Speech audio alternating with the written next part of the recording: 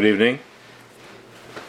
Tonight, this week is Parshas B'Shalach, and tonight we're going to be giving our last installment, our final section on the halachas of chinuch. This is part 8, and after that we're going to start, Be'ez Hashem, a new series after the winter break. Of the mitzvahs that we have an obligation to be mechanech our children, we most certainly have an obligation to be mechanech our children in the mitzvahs of Ben Adam L'Chavere.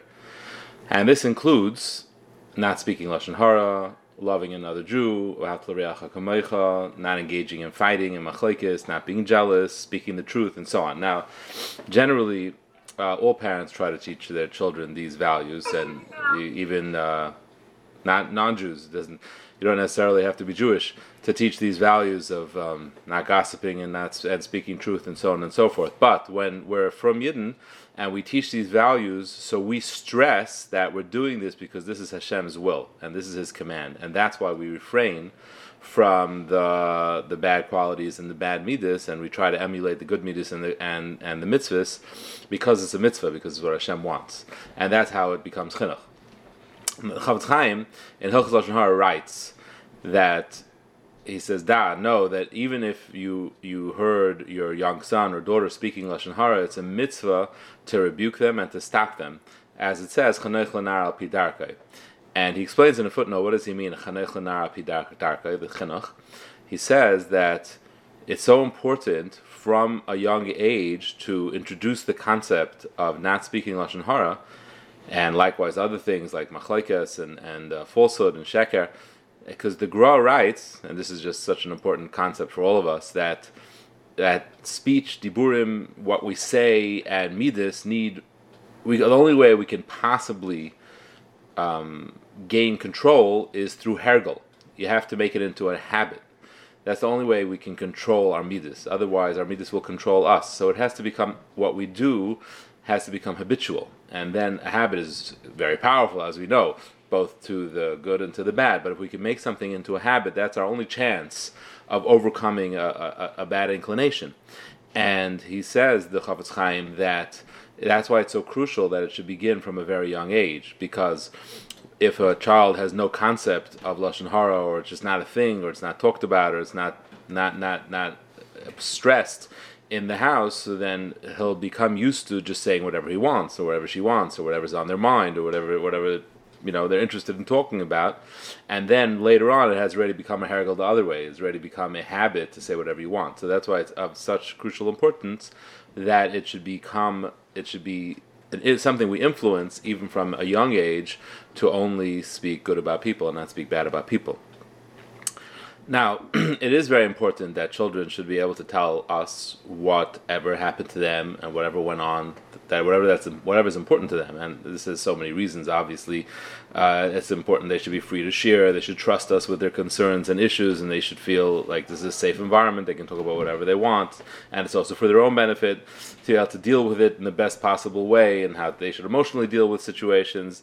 There's so many obvious and non-obvious reasons why we have to be able to speak freely with our children. But, and it's most certainly a TLS. Those things are a TLS, and they qualify as something that you're allowed to say Lashon Hara about, and perhaps even obligated to say at times Lashon Hara about. But TLS has rules as well, and that's why it's important to keep those in mind. Now, mainly, the rules of TLS are you can't exaggerate, you can't overstate, you can't add, you can't spread more than necessary. Those are kind of self-understood. And also, we have an obligation to be dan l'kav zchus, if possible, to give the benefit of the doubt. And therefore, it's always important to stress, even whenever we're discussing what happened in school and what happened wherever, and between friends and so on and so forth, just to, verify, is that exactly what happened? Are you saying it the way it happened? Are you sure we can't give the person the benefit of the doubt?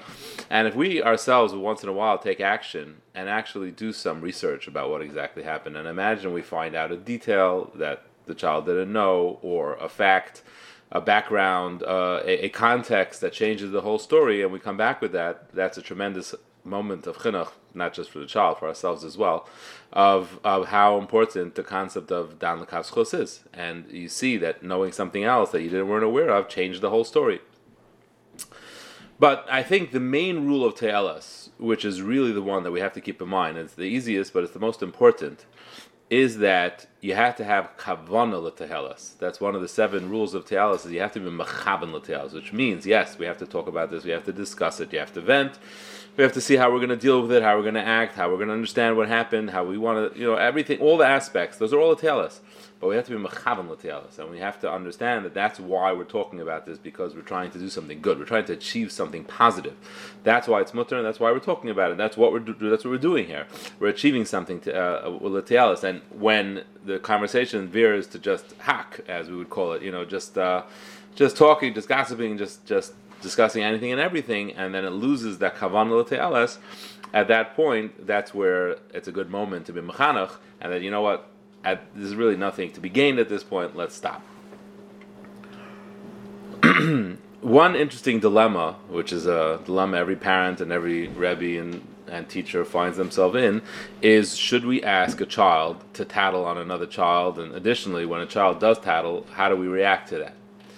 And there's a fascinating tshuva from Moshe Feinstein's Zatzal, where he writes a couple of things about chinuch. And the first thing he talks about is hitting a talmid, which Baruch Hashem is something that has fallen out of vogue in most places, but what did exist when I was a kid in yeshiva. So he talks about punishing a child, so hitting.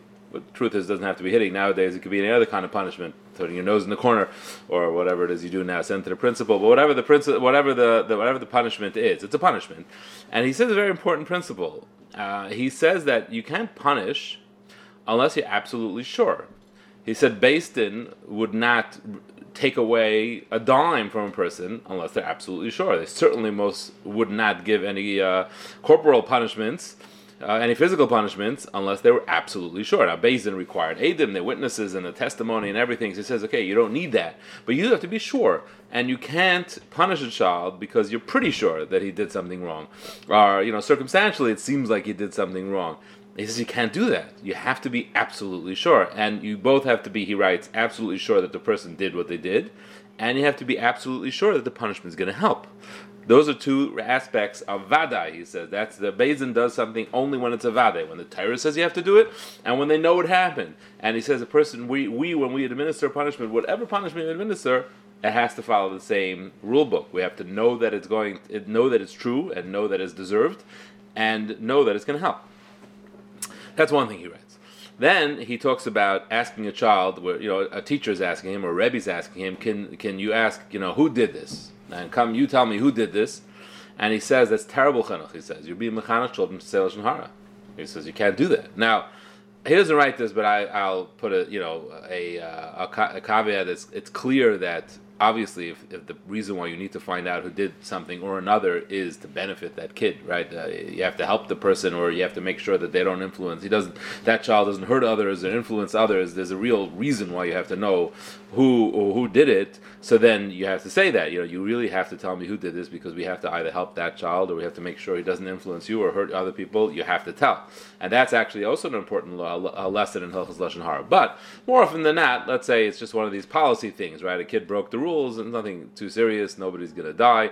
Nobody's going to get hurt. The rule was broken. A classroom rule was broken. And I say, okay, who did it? So there, he says, that's just Lashon Hara. That's just being mechanech a child to speak Lashon Hara, and you're just demanding it because you want to take action, you want to discipline. And he says it'll have the opposite effect, and he advises strongly against it, which is very, very interesting. And he brings the Chazal. He actually says then that the Chazal is not such a proof, but truthfully it is an amazing Chazal, that when the only time in Jewish history in the conquest of Eretz Yisrael that anybody died was in the battle of Ai.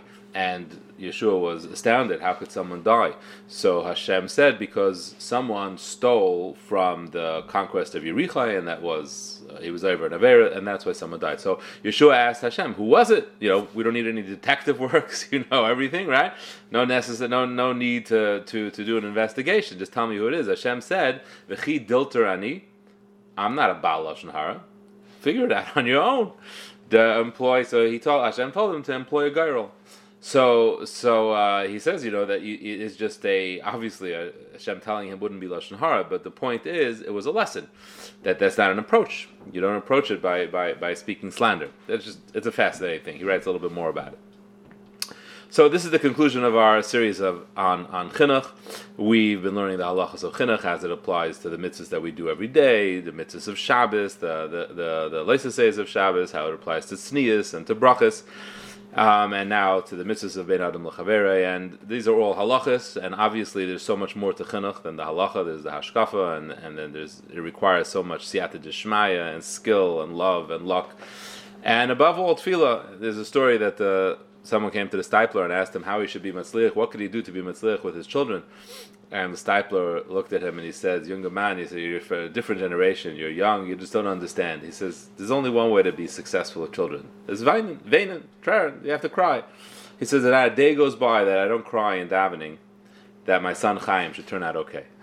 So he was clearly successful with that. Mitzvah Hashem, after midwinter, we hope to start a new series. I will, Mitzvah Hashem, be learning for the duration of Shevivim. We'll be doing Hilchos Nida. So for about 4 weeks, what's left of Shevivim, it goes till Parshat Tetzaveh this year. We'll be doing Hilchos Nida, and then we'll, Mitzvah Hashem, move on to a different topic.